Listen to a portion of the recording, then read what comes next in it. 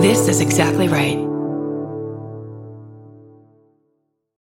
Hey, you guys, it's Karen and Georgia, and we're here because we're so excited to announce the premiere of our brand new show, Waiting for Impact, a Dave Holmes passion project. It's hosted by Dave Holmes, who, as you know, is a former MTV VJ and a professional pop culture obsessive. Waiting for Impact is a deep dive into the disappearance of 90s R&B boy band Sudden Impact after their debut in Boyz II Men's Motown Philly video. Dave has been obsessed with them since the first time he saw them point to the camera, and he is determined to track them down and find out what really happened to them. There's all kinds of guests, comedians, actors, writers, and it's a really cool deep dive into the 90s and Dave's life as well. It's so much fun. So enjoy the network premiere episode right here, and then head over to the Waiting for Impact feed for episode 2, which is out today. And there's new episodes every Tuesday, so please subscribe to the show on Stitcher, Apple Podcasts, or wherever you listen. And if you like what you hear, you can write a review, and you can also follow Exactly Right on Instagram at Exactly Right. Please enjoy. We are so proud of this show, and we know you're going to love it. Goodbye. I'm Dave Holmes, and there's a pop culture mystery that I have not been able to get out of my head for decades. It's the summer of 1991. If you're a young person, which I was, you're glued to MTV or VH1 or BET. These are cable channels that play music videos. It's a little bit like YouTube, except everyone was watching the same thing at the same time. Also, if you were like, oh, I have an idea of what I want to watch next, you couldn't. You kind of just watched what they played. But they all played a new music video that summer. It was the first music video for the vocal group Boyz II Men. It was called Motown Philly. There's a lot going on in the music video for Motown Philly. Throughout it, there's a photographer in a short black skirt, taking pictures of the groups in what a big photo album tells us is the East Coast Family. The East Coast Family is a collection of pop acts put together by Michael Bivins, a guy who was already famous from himself being in the pop acts New Edition and Belle Biv DeVoe. So we see Boyz II Men, obviously, it's their video. We see Another Bad Creation, a young group of actual children who had 2 top 10 singles. We see Belle Biv DeVoe themselves, Boyz II Men, ABC, BBD, just like the lyrics of Motown Philly say. But it's what happens 2 minutes and 38 seconds into the Motown Philly video that I cannot shake. 5 young guys in 5 white button-down shirts, each with his own necktie, stand in a loose semicircle around Michael Bivins. Their name glows above their heads. Sudden Impact. Sudden Impact are all looking at the camera. And after a second, just as we're getting our bearings, in unison, they point at the camera. They point at you. As if to say, here we are. We're Sudden Impact. Any questions? It's bold. It's aggressive. It's the promise of something new. It's an introduction to a young group who you know are going to be huge. I myself could not wait to see what Sudden Impact was going to do next. What Sudden Impact did next was disappear. And it's not an exaggeration to say I have wondered about Sudden Impact ever since. What happened? Did they get in trouble with the Philadelphia mob? Was it a plane crash? Did they all fight over the same woman? Did they ever record anything at all? And if so, where is it? Now, a lot of time has passed, and I am not a young man anymore, and everyone younger than me who is listening to this is having the same thought right now. Dave, Google it. This was 1991. There was no internet. If you were a young pop culture obsessive with questions and theories, you had nowhere to put them. There was no 24-hour entertainment news cycle. E! News wouldn't even premiere until later that summer. What we had was one syndicated entertainment news show, Entertainment Tonight. And there was no way they were going to do a story on the whereabouts of a boy band who were in someone else's video for 2 seconds and pointed at you. They had bigger fish to fry. Julia Roberts called off her engagement to Kiefer Sutherland 5 days before their wedding that summer. I mean, priorities. All we know about sudden impact is what didn't happen. I want to know what did. So I'm going to find out. I'm going to find them. I'm going to track those guys down, one by one, necktie by necktie. I'm going to get the story of sudden impact. And I'm going to try to solve the most elusive, most bewildering question of all. Why can't I stop thinking about them? This is Waiting for Impact, a Dave Holmes passion project.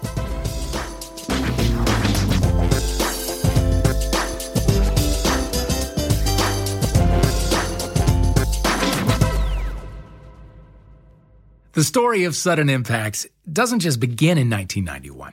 In many ways, the story of sudden impact is about 1991.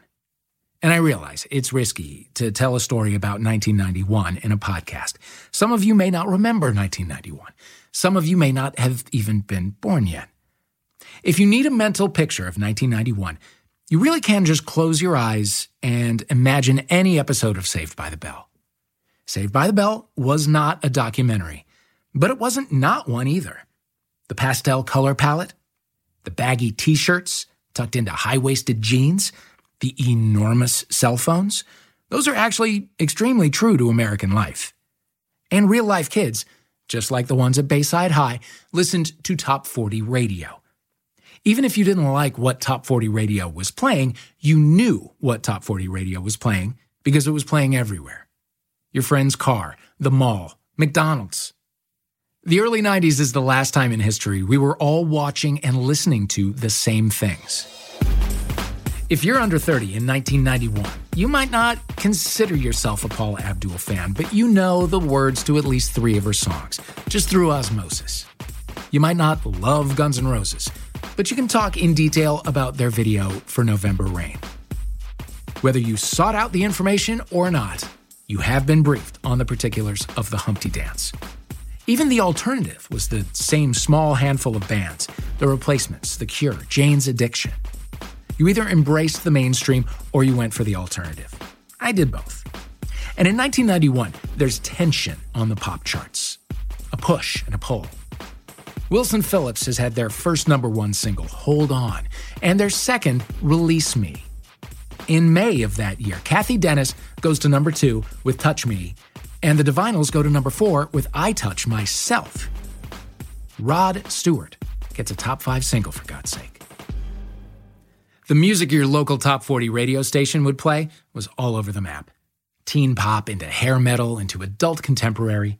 Say what you will about Queensryche and Amy Grant being right next to each other on the pop charts, but that is not sustainable. Things are formless and chaotic in the way they always are just before something big is about to happen. And it was reasonable to think that sudden impact could have been that next big thing. The alternative was about to become the mainstream. We'll get into that in a later episode. Now, today, someone can have 100 million followers on TikTok and a big influencer business, and I have never seen their face in my life. My nieces can be obsessed with a musician whose name I have never heard.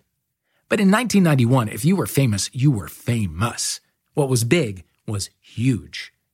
The movies that summer were Terminator 2 and Robin Hood, Prince of Thieves, blockbusters. 20 million people watched Roseanne every week. Tom Cruise and Nicole Kidman were the hot newlyweds in 1991. And Katie Holmes was 12. The mainstream was massive. Today we call it the monoculture, but back then it was just the culture. The same handful of artists and songs were blasted at you by Top 40 radio. The same couple dozen stars on every magazine cover. And at the center of it all was MTV.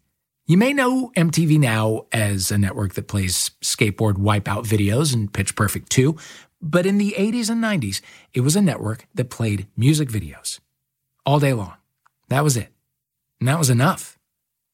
MTV was what you turned on to see what was happening in the world. It was a clubhouse that you couldn't really get into, but you turned it on anyway just to feel like you were there.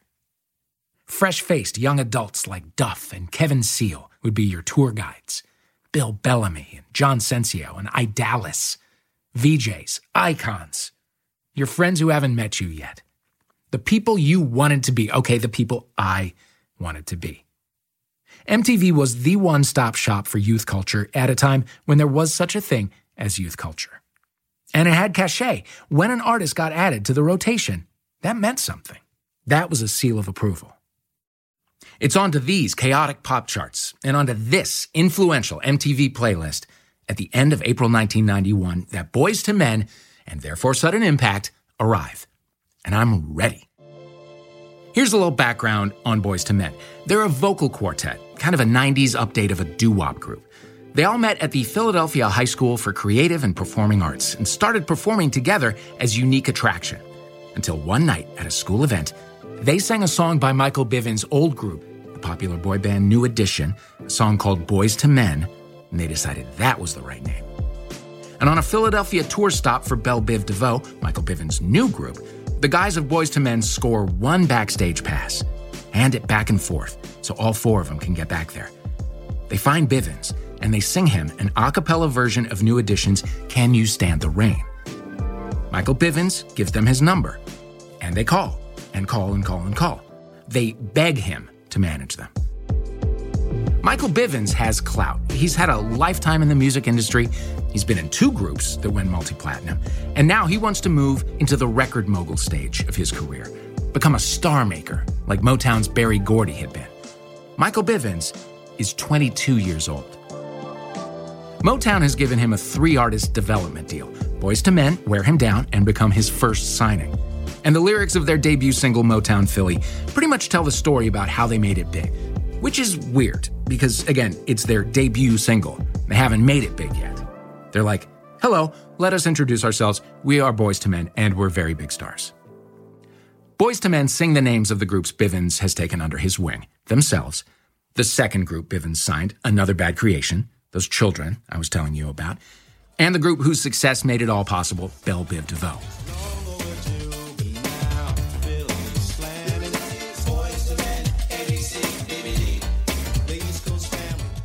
Michael Bivins is so confident his acts are going to succeed that he's basically taken the debut single from the group that would become his most successful by a mile and turned it into a promo for his own development deal. That is bold.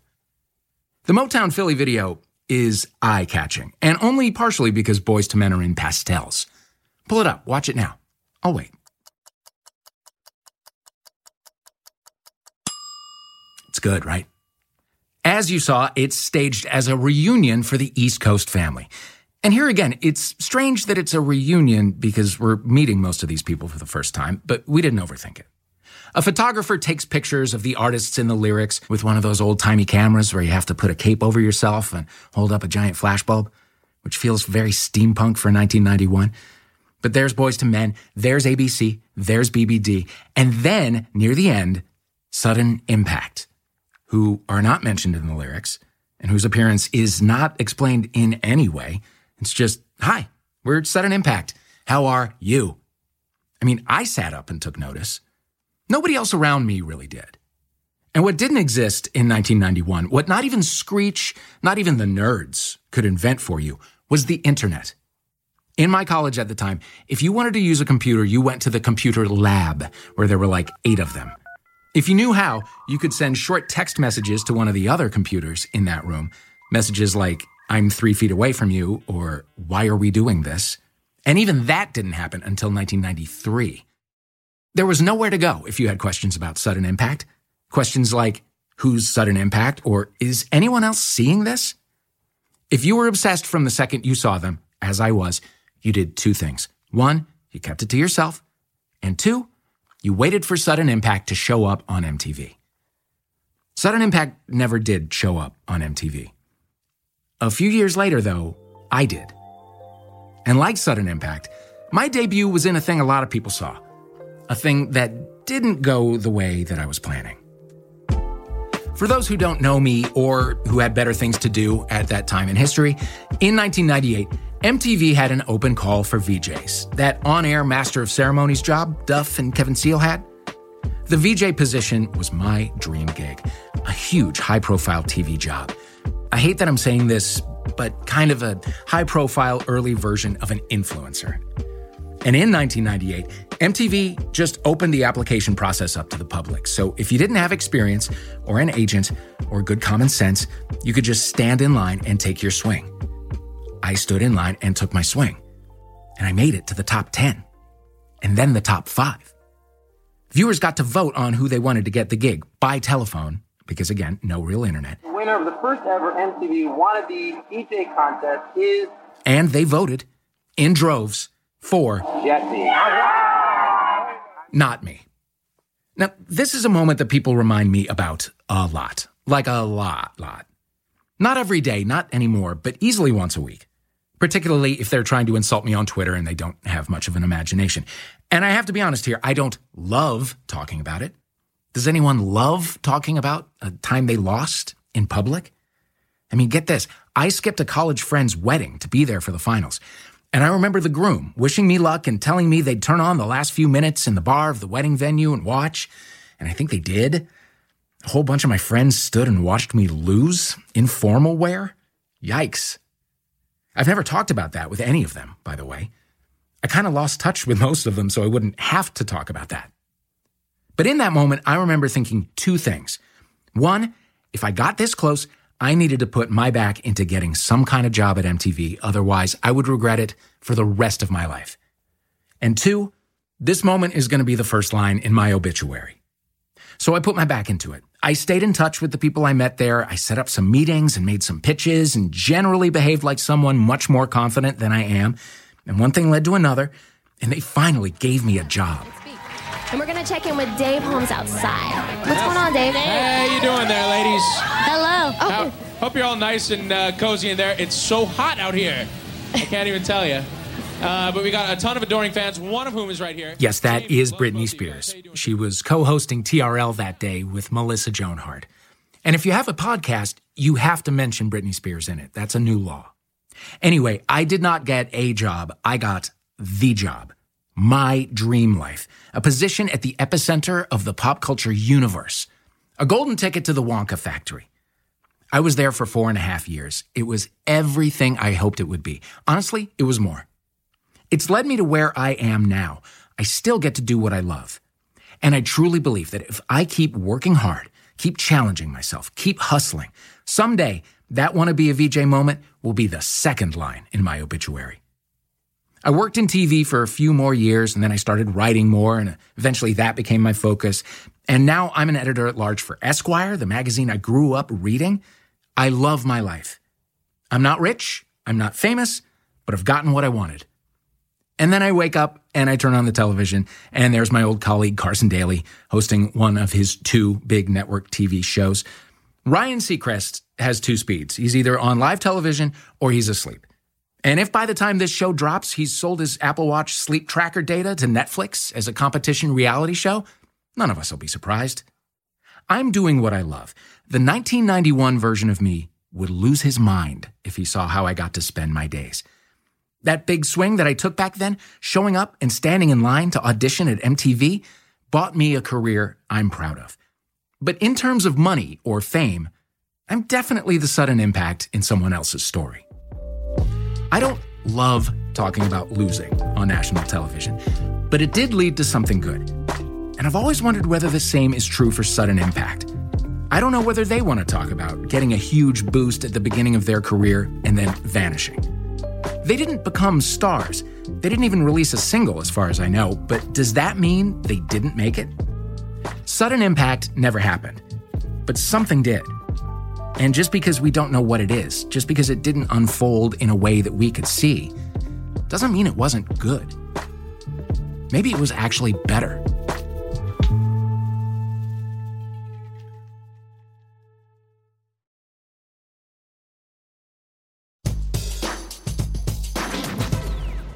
However you get it, and at whatever level you get it, fame does a weird thing to you. I eventually got that MTV job in 1998, right when it really solidified its place as the epicenter of the monoculture, for maybe the last time. In 1998, MTV had that huge studio overlooking Times Square with those massive floor-to-ceiling windows. We called it the Fishbowl.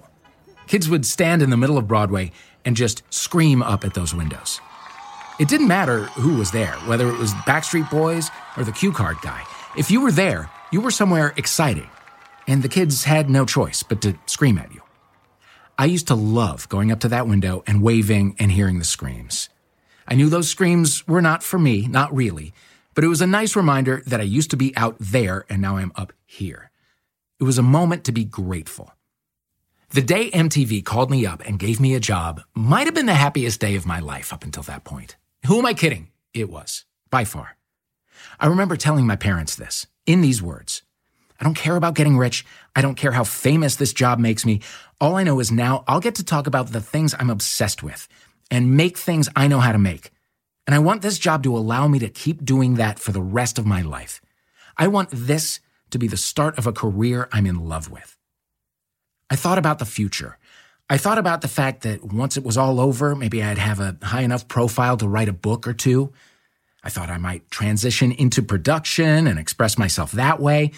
I thought about the new ways I would get to use my talents now that I was in a place where remembering things like sudden impact was considered a talent.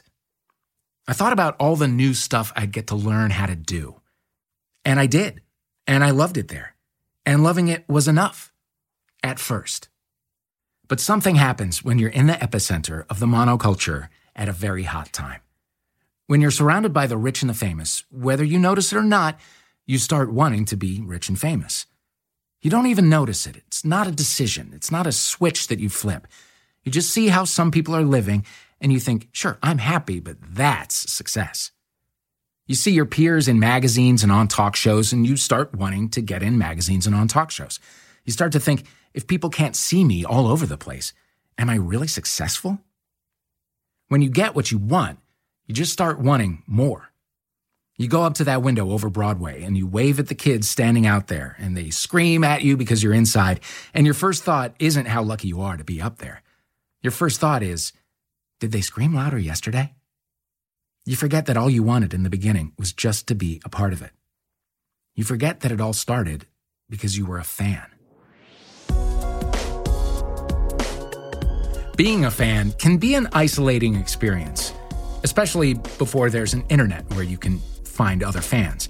I was in college in 1991 at a place where very practical people were learning very practical things that would make them very effective in their very practical careers. I was obsessing over things like sudden impact and feeling like a real weirdo about it. What's great about making a life out of your obsessions is that eventually you meet other weirdos. What percentage of the population do you think consists of people like us? Very, very, very few. And if it wasn't for the internet, it would seem like nobody. And I do worry that we're a dying breed. It feels like a very Generation X thing. This is my friend Scott Gimple. Scott and I met just after I moved to LA. We were doing shows at an improv comedy theater that, like a lot of improv comedy theaters, doesn't exist anymore.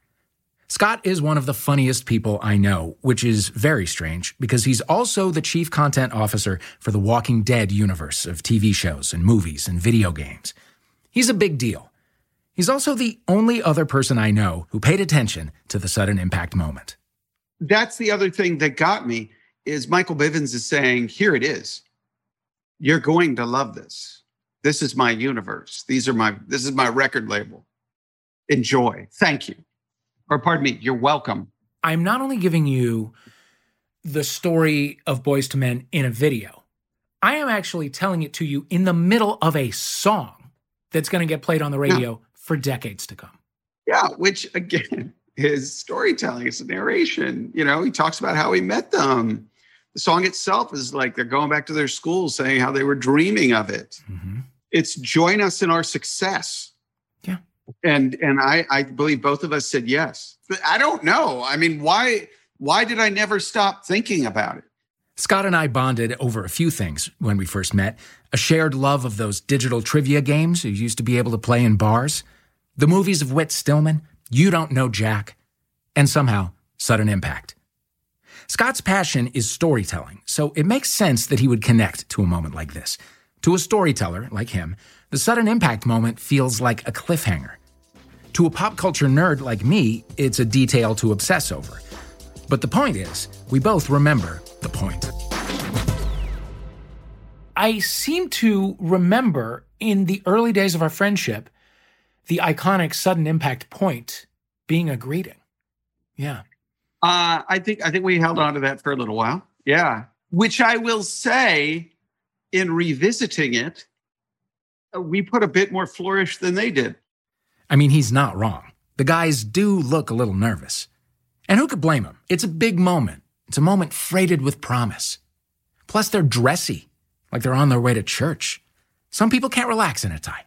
Anyway, Scott and I are friends now, but we were on very different tracks back in 1991. I was studying self-loathing in college, which we will address at some point. Scott was studying film at USC. We both had huge dreams, but unlike me, Scott had a plan. At 11 years old, I said, okay, this is what I'm going to do.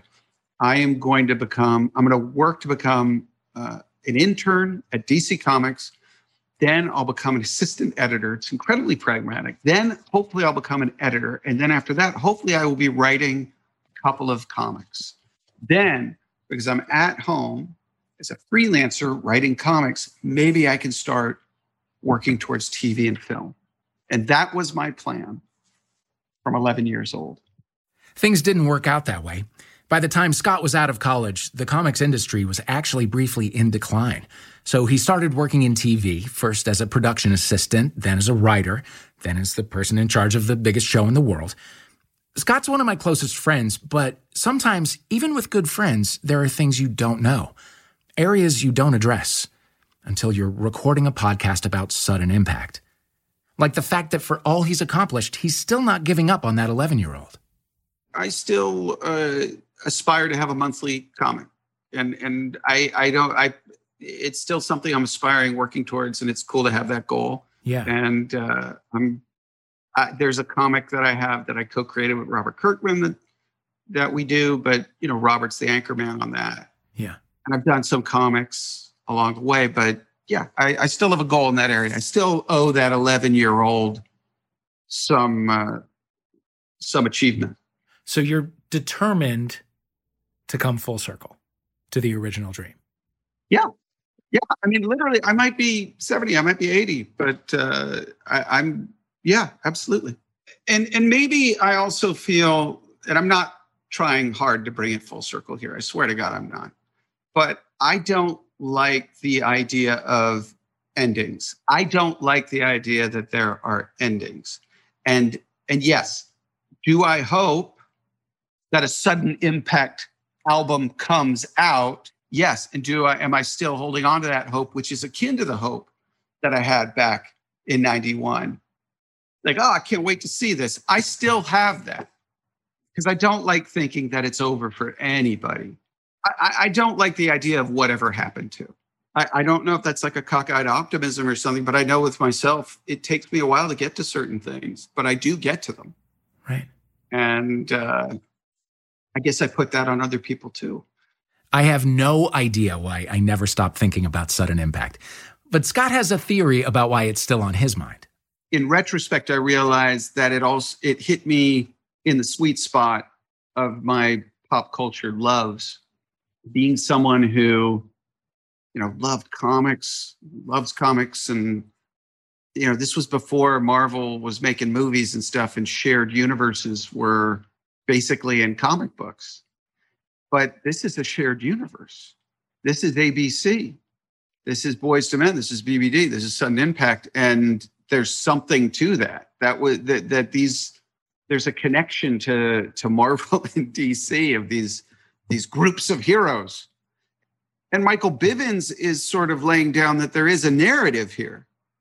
They're there to succeed. They aren't like, hey, we want to. I mean, I will say Boyz II Men is like, hey, we're doing it just for you. We were dreaming about this.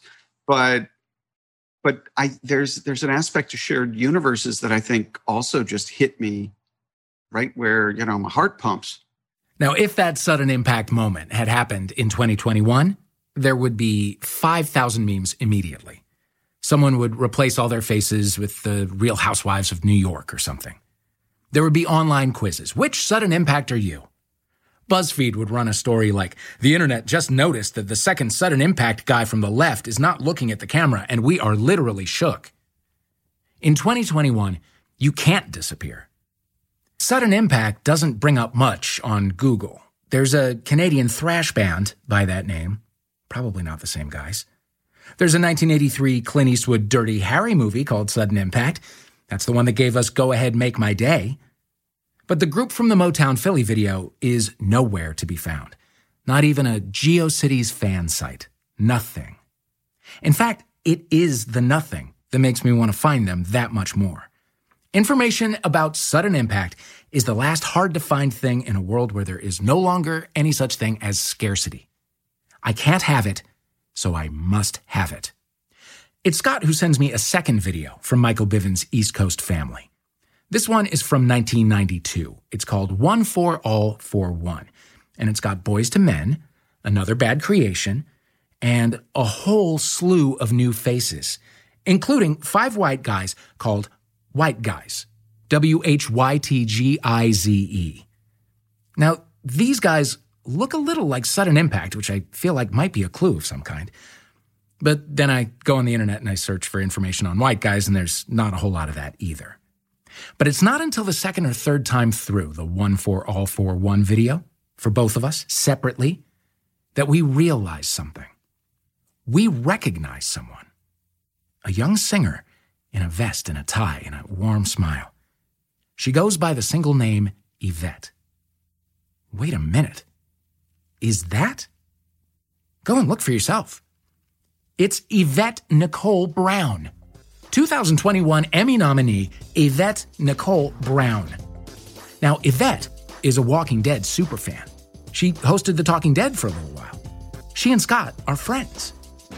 People, we know somebody in the East Coast family. We have an in. Scott, it's not only Yvette Nicole Brown, but she sounds great. Like she sounds great, has that seamless smile. Yeah. Does not only her primary vocal, but some backing vocals with some flourish. And it just blows my mind. She was there. And I know she's at this point, like just out of Cleveland. So I even want to know, like, how does that happen? Because they're Philadelphia based. She must still have been living in Cleveland. I mean, I guess parts of Ohio are Eastern time zone. So, I mean, I guess in that way, she could be part of the East Coast family. Oh my God. She knows some of the answers. She has some of the stories, and she's someone I literally can call whenever. Yeah. So, Scott, I have to ask, yeah. Would you? Oh, yeah. Great. If anybody in our orbit has a connection to Sudden Impact, it's Yvette. And if she does, we can track them down, one by one. We can get closure on this thing. We can find out what happened. We can maybe even get them back together. But this is not just about Sudden Impact. It's about why I can't stop thinking about Sudden Impact. It's about why their story arc is a thing that I am still curious about. So while I'm looking for them and looking back at this moment in pop culture history, I'm going to track down some other fascinating faces and names of the early 90s. People I know personally and people I watched. People who made an impact and then changed direction. People who thought their lives were going way one way and ended up going way another, and maybe that was way better. This is a podcast about the 90s and about what we left there. It's about big swings that didn't pan out and unexpected good things that did. This is Waiting for Impact, a Dave Holmes passion project.